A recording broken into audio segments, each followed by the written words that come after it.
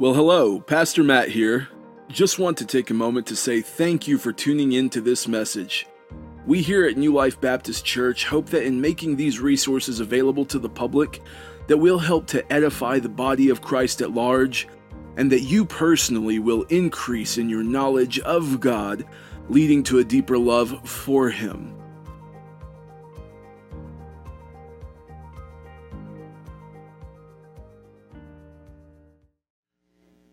So let's go ahead and grab our Bibles and let's turn over to 1 John chapter 2. 1 John chapter 2, we're going to be in verses 15 through 17. The title of today's sermon is Do Not Love the World. And once we start reading this passage, it will be very easy to see where that title came from. It's not an overly creative title. It's just pulled right from our passage. So we're going to get to this in just a second. I want to kind of refresh our memory from where we were last time. Because it's been about 2 weeks since we've been here. But last time we were in 1 John, we were in chapter 2 in verses 12 through 14. We were looking at John's different categories of spiritual maturity. We were looking at John's description of children, and then young men, and then fathers. And that time in that passage was just kind of spent examining ourselves to see where we fall in those different categories of spiritual maturity. One of the big takeaways from that is it's okay if you're still in the children's category as long as you are progressing, as long as we are growing, as long as day by day, month to month, we can look back and we can look and see what God has done in our lives, in not just by way of blessing. That's often what we focus on the most is, well, the Lord has blessed me with this home and these cars and this job, and by all means, those are blessings. But the point here for spiritual maturity is that we're able to consider the work God is doing in our heart as the biggest blessing. Wow, I used to be such a hateful person, and now I'm not so much anymore. I used to be a complainer. I was like the Israelites in the wilderness, constantly murmuring and complaining. And now not so much anymore, because the Holy Spirit is at work within me. It's the greatest blessing that we can be given, is to change and grow into the image of Christ. And so I visit that again because it's with that in mind, with that foundation that he has laid, that he now moves on to exhort us in verses 15 through 17. So if you would stand one last time as we read the Word of God. As you see there on the screen, it's 1 John chapter 2, verses 15 through 17. This is the Word of the living God. Do not love the world or the things in the world. If anyone loves the world, the love of the Father is not in him. For all that is in the world, the desires of the flesh and the desires of the eyes and pride of life, is not from the Father, but is from the world. And the world is passing away along with its desires. But whoever does the will of God abides forever. Let's pray.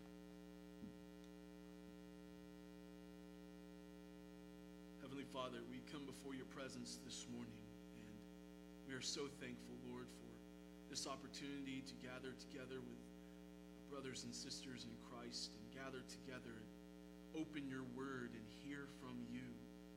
We thank you, Lord, that anytime we need a word from God, we can open your Bible. We don't have to wait for some person who is supposedly anointed to speak words. We can just open your holy written scriptures and see what you're telling us. So, Father, I pray that today that we would be able to see and to hear and to receive what it is that you're saying to all of us through your word, God. I pray that everything I speak today be rooted and grounded in truth, in love, and that I not be here to share my own opinions, but just to serve as a mouthpiece for you to communicate your word to your people. We pray this in the mighty name of Jesus. Amen. You can be seated. Do not love the world or the things in the world. As you see in your bulletin, we're going to spend a little bit of time addressing this exhortation of not loving the world.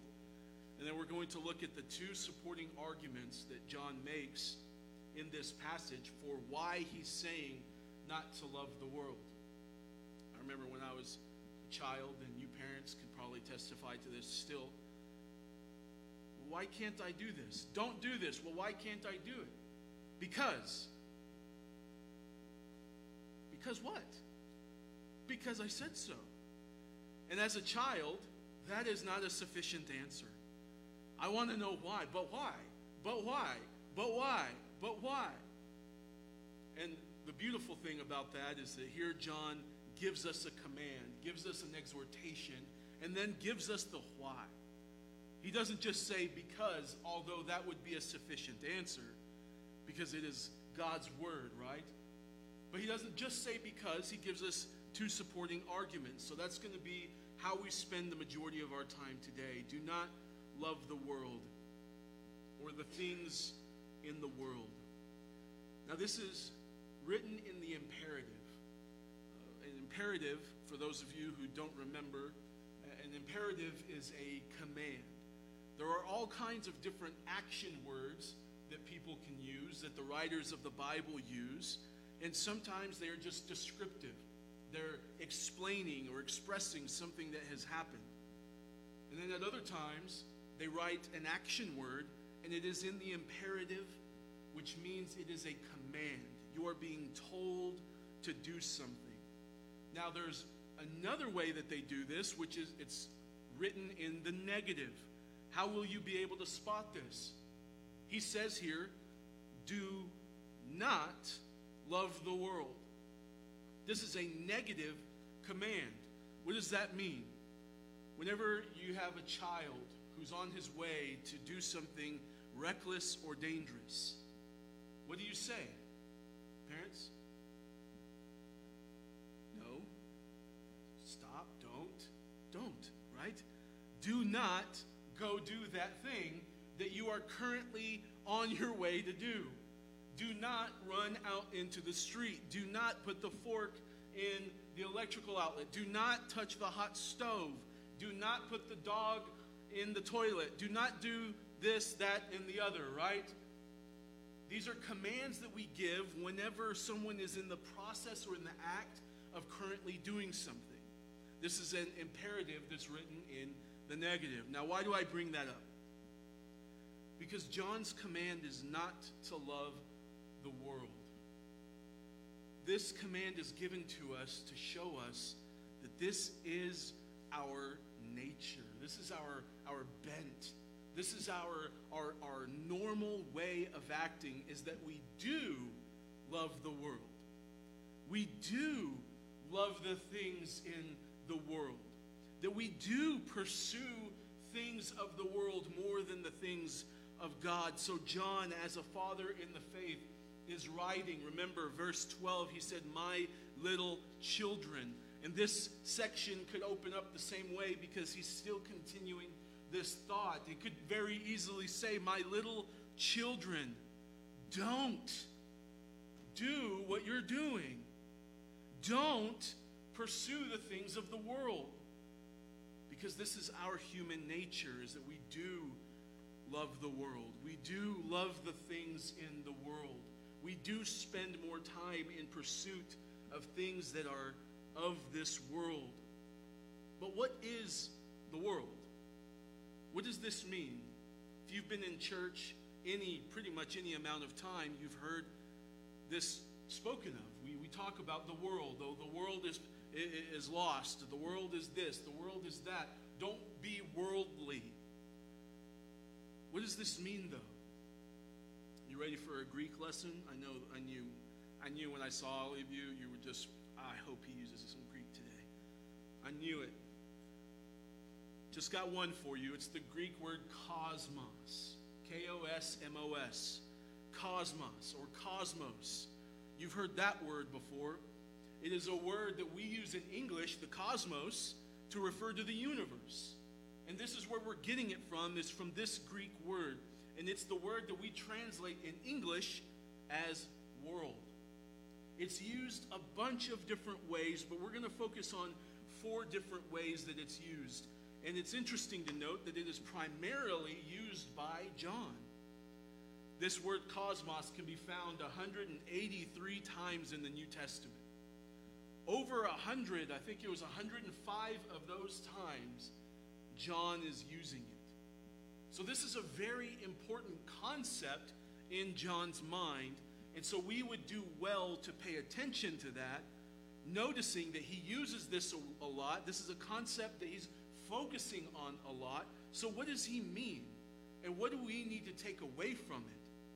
Because we need to understand that to be able to understand the rest of this text here, because this is his focus, is not loving the world. There are 4 primary ways that John uses this word. Number 1 is very easy. It's the sum of all of creation. So the planets, the universe, the stars, the galaxies, all of the solar systems, everything that was created is the first meaning. Everything that is created. So sometimes you'll read the word world, and it will be referring to everything that was created. An example is Acts chapter 17, verse 24. The God who made the world and everything in it. The God who made the world and everything in it. Well, how many of you know this morning that God didn't just create planet Earth? He created everything.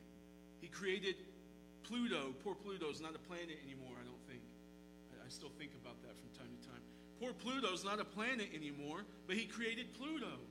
He created the universe, the Milky Way, the stars, all that is in existence, God created. This is the first meaning of the term world. Are you following with me? We're going to have to do a little bit of thinking this morning. The second way that it is used is a little bit more specific.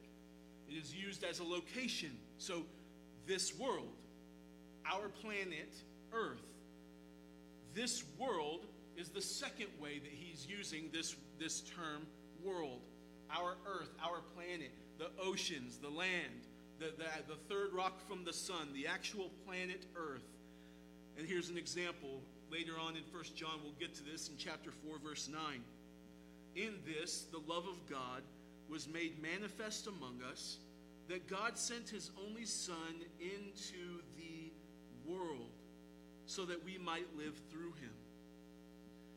God sent Jesus into the world. That's the planet. Jesus came to planet Earth. And the third way is a personal reference to mankind. So another way that we use this when we're speaking of people who are in the world is we're talking about the people. The people of the world. Wasn't that an old song from the 90s? People of the world. Don't worry about it. 1 John chapter 2, verse 2. We saw this earlier in chapter 2, that he said he is the propitiation for our sins, and not for ours only, but also for the sins of the whole world. How many of you know that Jesus did not die for cats? I know some of you might love cats. Some of you might love whales. But Jesus didn't shed his blood for animals or for dirt or for caterpillars, right? That's the world. That's definition 2 is the earth. Definition 3 is the people of the world. Everybody, both Christians and non-Christians. Tracking with me? We're still here? Last way. Quite often, it is referring to the fallen, sinful system of this world.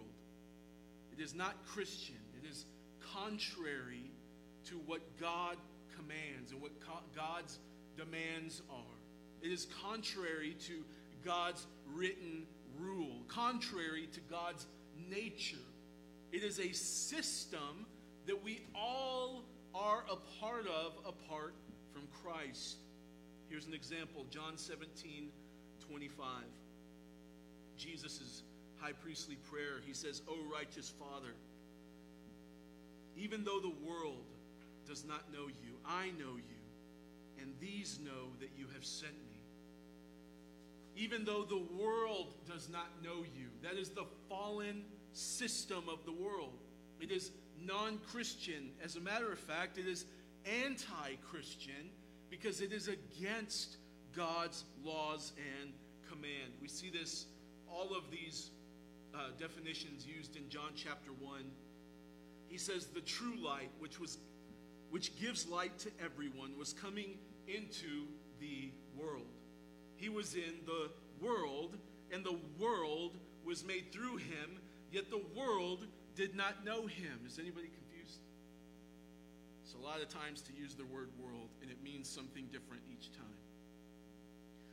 But it's okay. I just wanted you to be familiar with that because we're going to just focus on one of those definitions. This world, this fallen system of the world that John is exhorting us not to love, that's the definition, is this fallen system. Because if you think about it, in John chapter 3, verse 16, everybody knows John 3:16, it says, God so loved the what? The world. Okay, well, hold on a second. John is writing in one book that God so loved the world, and now he's writing us here, do not love the world. Well, either John is crazy or he's using it different ways. Do you understand? So the way we're looking at it here is the fallen system of the world. John is telling us not to love this fallen system in this world. Do not pursue it with passion. Do not delight in it. Do not take pleasure in it. So here are John's supporting arguments. First of all, here at the end of verse 15, he says, you can't love the world and love the Father. Let's read it together. If anyone loves the world, the love of the Father is not in him. Notice again John's black and white writing style. He's not saying if anyone loves the world, he probably can't really love God as much. He doesn't say if anyone loves the world, he will lose a little bit of love for God. He doesn't say you can love the world on Monday through Saturday and then on Sundays love God. He doesn't say any of those things. He says it very emphatically, black and white. If anyone loves the world, the love of the Father is not in him. We live in a culture today where we just do not find comfort with black and white statements. We are so against absolute truth. That there is one truth and that we all have to submit to it. We live in a postmodern type of culture where you can have a truth, you can have a truth, and you can have a truth. I performed a wedding yesterday. Imagine if I had sat there and said, husband, what truth would you like to bring to this wedding, to this marriage? Okay, wife, which truth would you like to bring to this marriage? And you two just have to figure it out. He believes that he can sleep around. She believes that she should have control of every dollar. You guys just go figure it out on your own. That won't work, will it? No, we have absolute truth. That this is what truth is. And this is how John writes. Is that this is what is true. That if you love the world, you can't love the Father also. It's not possible. James 4:4.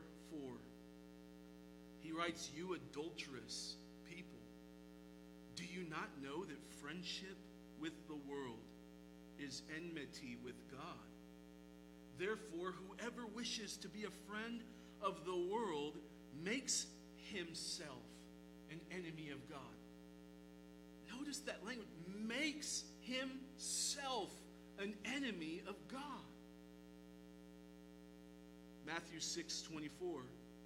No one can serve two masters, for either he will hate the one and love the other, or he will be devoted to the one and despise the other. You cannot serve God and money. Jesus is showing us from the words of Jesus, red letters from the Gospels, it's not possible.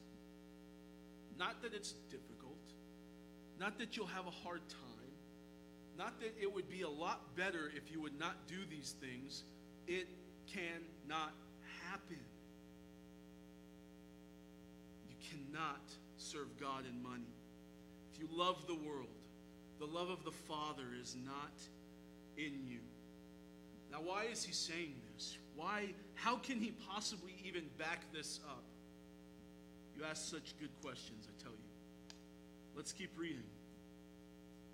Verse 16. For, that word can also mean because. All that is in the world, the desires of the flesh and the desires of the eyes and pride of life is not from the Father, but is from the world. Let's look at the desires of the flesh. There are all of these categories that work against the Christian. I grew up in a church that was a lot more Pentecostal, and everything was Satan's fault. Everything was the devil. Everything is Satan's fault. You got a flat tire, not today, Satan. You spilled your coffee, not today, Satan. You coughed, not today, Satan. Satan, Satan, Satan, Satan's doing everything. You tripped when you were trying to put your socks on, not today, Satan. The dog made a mess, not today, Satan. Everything is Satan. But what Scripture shows us is that there are three forces at work. There is absolutely an enemy who does roam the world like a prowling lion, looking to see who he can devour, absolutely. But you also have the world, the fallen system of humanity, and worse yet, you have your flesh, your own self, your own personal fallen nature. How lovely is that? You get to take it home, this fallen nature. You get to live with this sinful nature. So all of these three forces are at work, constantly getting you to disobey, rebel against, and to go away from what God is commanding of you. Your own flesh, your own self, your own heart, your own thoughts, your own mind, and the fallen system, and Satan. James 1:14. Each person is tempted when he is lured and enticed by his own desire. Turn to Galatians chapter 5 with me. So that you don't think that I'm making these things up. You should never just take a pastor's word for it. Ask for the Scripture to back it up. So thank you for asking. Galatians chapter 5. We're going to read verses 16 through 21. Galatians 5, 16 through 21. But I say, walk by the Spirit, and you will not gratify the desires of the flesh. For the desires of the flesh are against the Spirit, and the desires of the Spirit are against the flesh. For these are opposed to each other, to keep you from doing the things you want to do. But if you are led by the Spirit, you are not under the law. Now, the works of the flesh are evident: sexual immorality, impurity, sensuality, idolatry, sorcery, enmity, strife, jealousy, fits of anger, rivalries, dissensions, divisions, envy, drunkenness, orgies, and things like these, I warn you, as I warned you before, that those who do such things will not inherit the kingdom of God. That is hard language, isn't it? Those who do these things will not inherit the kingdom of God. Why? 1 John is telling us, because if a person loves the world, the love of the Father is not in him. How many of you know that you cannot be a Christian if the love of the Father is not within you? If the Spirit of God is not within you, working in you, changing you, shaping you, molding you. My friend, you can be a lot of things. You can be a very moral person, but you're not a Christian. What qualifies us as a Christian is the Spirit of God at work within us. That is what Galatians chapter 5 is saying. He says the works of the Spirit, and notice the S is a capital S. That is the Holy Spirit that he's referring to. That's not just your own personal spirit. That's not your own mind, your own heart.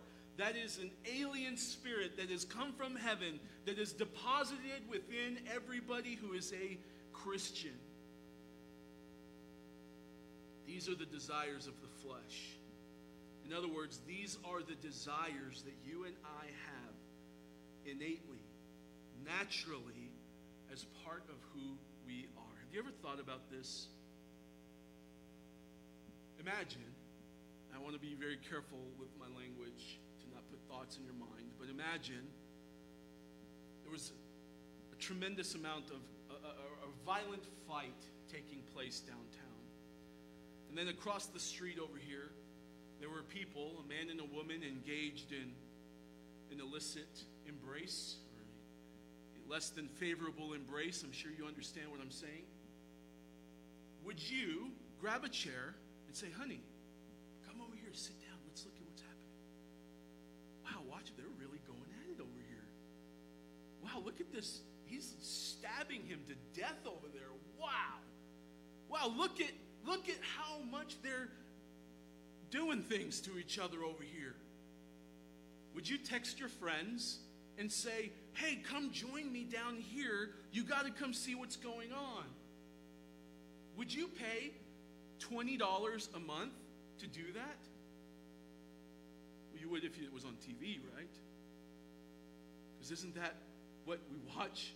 Isn't that what is filling our films, our movies, our shows? You think about what is on TV, what is in a movie. You wouldn't watch it if it was happening in person. But for some reason, whenever we record it and put it on TV and ask people to pay for it, we're like, oh, okay, well, it's not a big deal anymore. But what is Paul writing to us? These are the works of the flesh. These are desires that are of this fallen system. My friends, I'm guilty along with you, okay? I'm not here to condemn you for having a Netflix subscription. We're all equally guilty here. But we need to understand the point is that what the Bible prescribes and writes out for us as Christianity is a far cry from what we see in America. Why? It is so hard for us to really, truly be a biblical Christian because we're so comfortable. We're so comfortable here in America. Think about this. There are people today who do not have clean water. And I have it in a plastic bottle. Do you understand that by the world's standards, all of us in here are rich? Do you have a vehicle? Do you have clothing? Do you have food? Do you have a roof over your head? Do you have money? My friend, you are one of the most well-off Christians in church history. They were suffering. They were giving their lives. They were burning at the stake. Nero would cover Christians in oil and stick them up on perches and burn them. That's where we get the term Roman candles. That's what would light up the sky. The night is Christians burning. We're so comfortable and we're so well off here in America today. And it makes it very hard for us to really wrap our mind around a text like this. Not to love the world, because everything from the moment you're born, everything that you are trained and taught is from a worldly system. You can be all that you can be. You can do anything you put your mind to. If you dream it, you can be it. How often do we fill each other and we learn, or we're just indoctrinated with all of these false ideologies that do not come from Scripture? And so we come to the Scripture, and it tells us that the desires of the flesh are part of a world that is perishing, and we don't know what to do with it because so many of our desires, our everyday desires, are of the flesh. Has anyone ever gotten into an argument with their spouse or a friend or a coworker? My friend, you were in the flesh. Did you get angry? Did you get frustrated? Have you ever kicked the cat, punched a hole in the wall, slammed a door? My friend, those are all works of the flesh. That is your flesh rising up within you, rebelling against what God has commanded you to do. How many of you in here have read 1 Corinthians 13? Show of hands. Wow, that's surprising. Next to nobody. Because it's like on a lot of walls and t-shirts and artwork. So, man, I'm just going to assume that you just didn't raise your hand and you probably read it. But if not, go read it. 1 Corinthians 13, it's the love chapter. Love is patient. Love is kind. Have you ever read through that list? If you can read through that list and say, I'm that, I do that, I do that, I do that, you're either Jesus Christ or you're lying. Because that list of love, of what love is so far above and beyond anything that you and I have ever feigned as love. But this is what Christ demands of us. What's in the way? It's the desires of the flesh. Galatians chapter 5 shows us that the desires of the flesh are always working against the desires of the Spirit. It always is happening when you're asleep. Have you ever had a dream that you woke up from and you said, whoa, where did that come from? It's happening when you're asleep. It's happening when you're awake. It's at every moment of every single day your flesh is working against the Spirit. Satan devotes 24 hours a day, 7 days a week, 365 days a year to deceiving you. And if we are not intentional about putting to death the desires of the flesh, we will be taken away by them. Greater men and women than you and I have fallen prey to the desires of the flesh. Have you ever heard of a pastor who got caught in an affair? Have you ever heard of a pastor who got caught in an embezzlement scheme or was stealing money or was doing this and that? It's the desires of the flesh.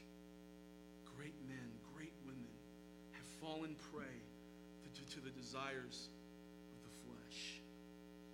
Paul's prescription here in Galatians for us is that it's not enough to just say no. Just say no. Just say no. Well, that would be great if it were that easy. But that's not even what Paul says, is it? Paul writes in Galatians 5 to walk according to the Spirit. So the answer is not that you just need to get really good at saying no. The answer is that you need to get really good at saying yes to the Spirit, not to your flesh. That we get really good at saying, yes, Lord, I will obey. Yes, Lord, I will put to death the deeds of the body. Yes, Lord, I will walk according to the Spirit. We need greater desires. Then he moves on to speak of the desires of the eyes. Whereas the desires of the flesh are within us, there are our own innate desires that come out from within us. There are also the desires of the eyes, things that you can see. In Genesis chapter 3, whenever Eve was tempted, what did she say? What does it say about her? In verse 6, it says that when she saw the fruit, she saw that it was appealing to the eyes and it was good to make one wise. That's when she took the bite. She looked at it and saw it and says, that looks really good. And she ate of it, and sin entered the world. The desires of the eyes. Think about David and Bathsheba. David was supposed to be at wartime. It was the time for kings to be out at war. What was David doing? Strolling around on the rooftop of the palace. And what happens? He saw Bathsheba bathing and said, oh, I like that. I'll have that, thank you. Committed adultery, had a man murdered for his sin. Folks, that is King David. That's King David who slew Goliath, who God says that is a man after my own heart. If he can fall away that easily, what about you and me? I've never heard God tell people that I was a man after his own heart. Have you? If you have, let's trade places. Let me give you the microphone.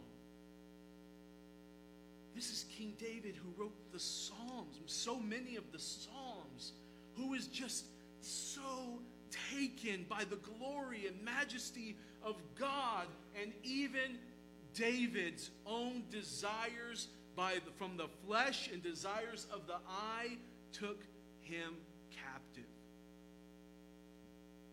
That's a warrior. Killed a bear with his own hands. Killed a lion with his own hands. With these two desires, we see that what we are doing is we're desiring what we don't have.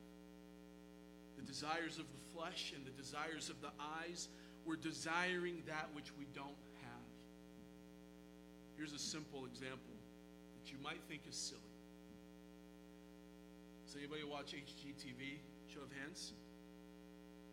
Have you ever seen it and said, wow, look at that home. I would love to have a home like that. And then you look around your own home and you begin to despise what you have because it's so beautiful. I mean, look at the entryway. Look at the decorations. Look at the paint. Look at this. Look. The desires of the eyes.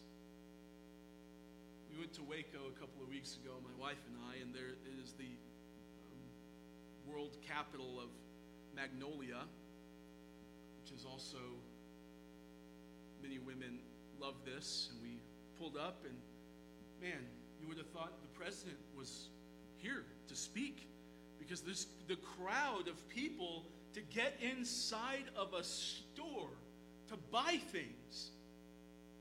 It was the craziest thing in the world to me. I've never seen this. People lining up, waiting in the hot sun in the middle of a pandemic, saying, I would love to go wait in line so that I can spend my money. Yeah, we waited.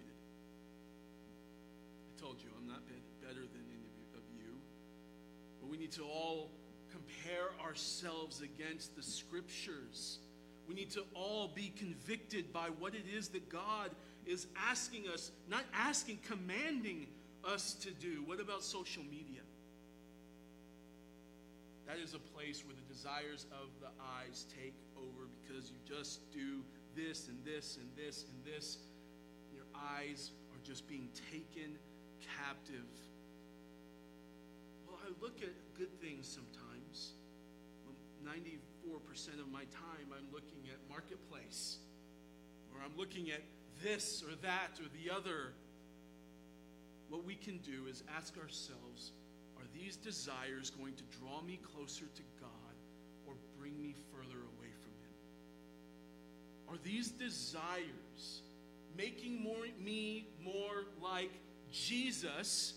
Are my desires causing me to see Jesus as all beautiful, all wonderful, all majestic, or the things of this world as that?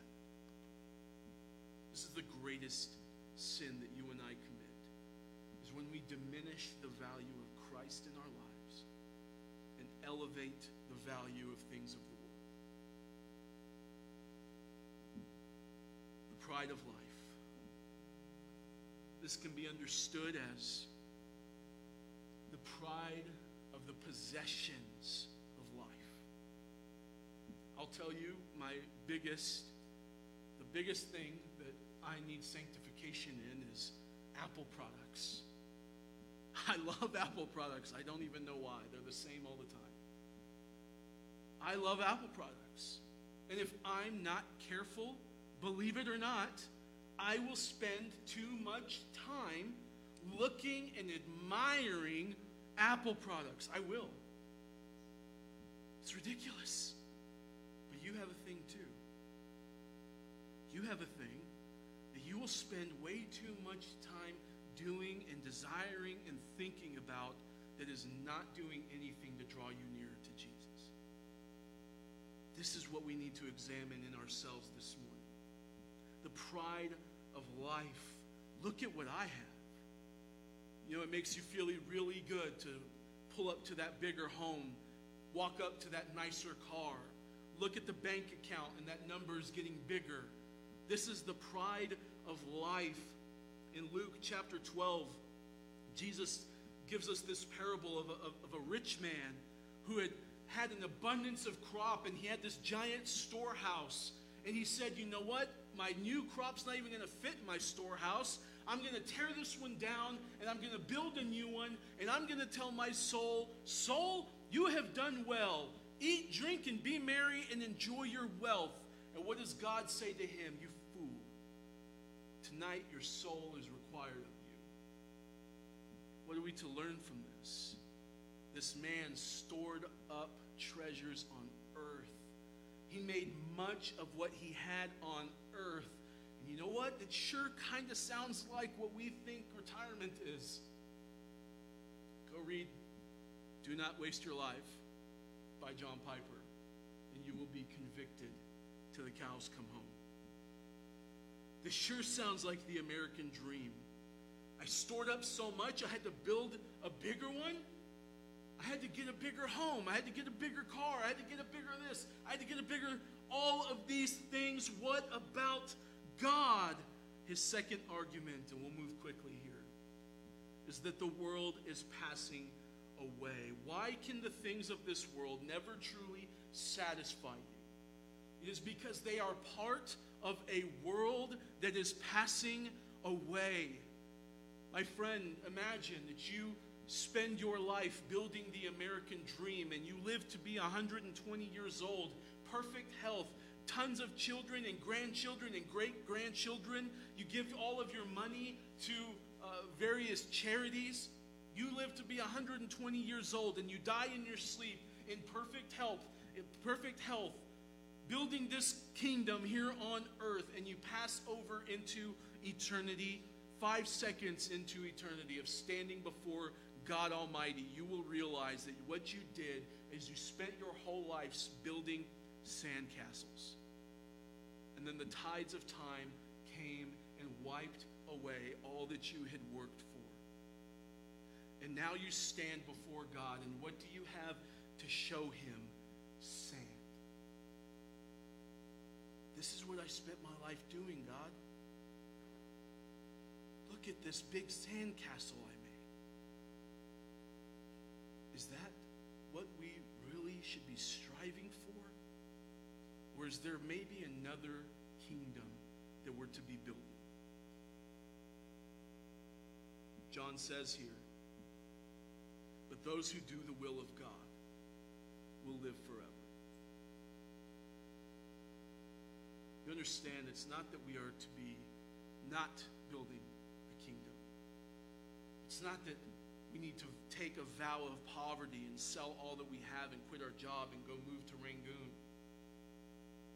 That's not the point of this passage. The point of this passage is, where are your desires? Where are your desires rooted? Do not love the world. Why? Because the desires of this world are all passing away, and if you're not careful, they will lead you down to destruction. Don't love the world, because God is preparing for us another world. Do not love the things of this world, because for Christians, you were meant for another world. Your time here is to be spent as an ambassador for Jesus Christ. We do not need more culturally relevant Christians.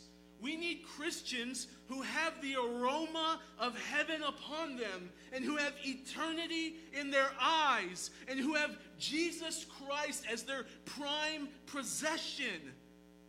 That is what this world needs to see. Not more people who go to church who live just like I do.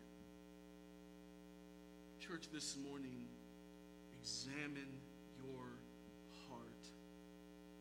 This world is passing away with all of the things in this world.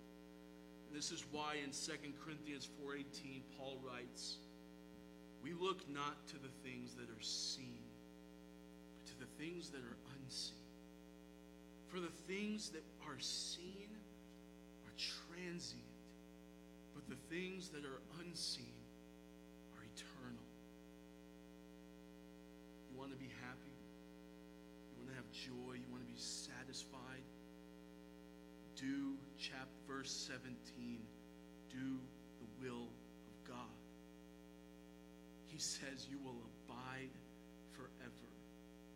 And we learn from the Psalms that at the right hand of God are pleasures forevermore. Christ died that you would be a part of this kingdom that will last forever, and it will have no end. And until you enter into that kingdom, that you and I would be doing all that we can to tell people of this kingdom and to bring people into this kingdom. Not to chase the American dream, but to pursue Christ, to build his kingdom, and to proclaim his gospel. That is the Christian life. Everything else is just pretend. Let's stand.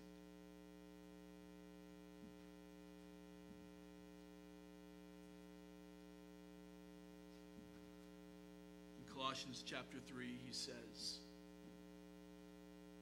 set your mind on things above, not on things of the earth. I know that this is always easier said than done. But by the power of the Spirit, we can do these things. If you're in here this morning and you've never experienced the grace of Christ, I want to tell you that Jesus Christ came into this world, this planet, to save sinners. He came to save people from the world system and make them right in his sight. He bore your sins on the cross. He absorbed God's wrath on your behalf, so that when you repent of your sins and put your faith in Christ, your slate is wiped clean, and you will now be clothed in the righteousness of Jesus Christ himself. His call to you today and to all men at all times is to repent and believe in the gospel.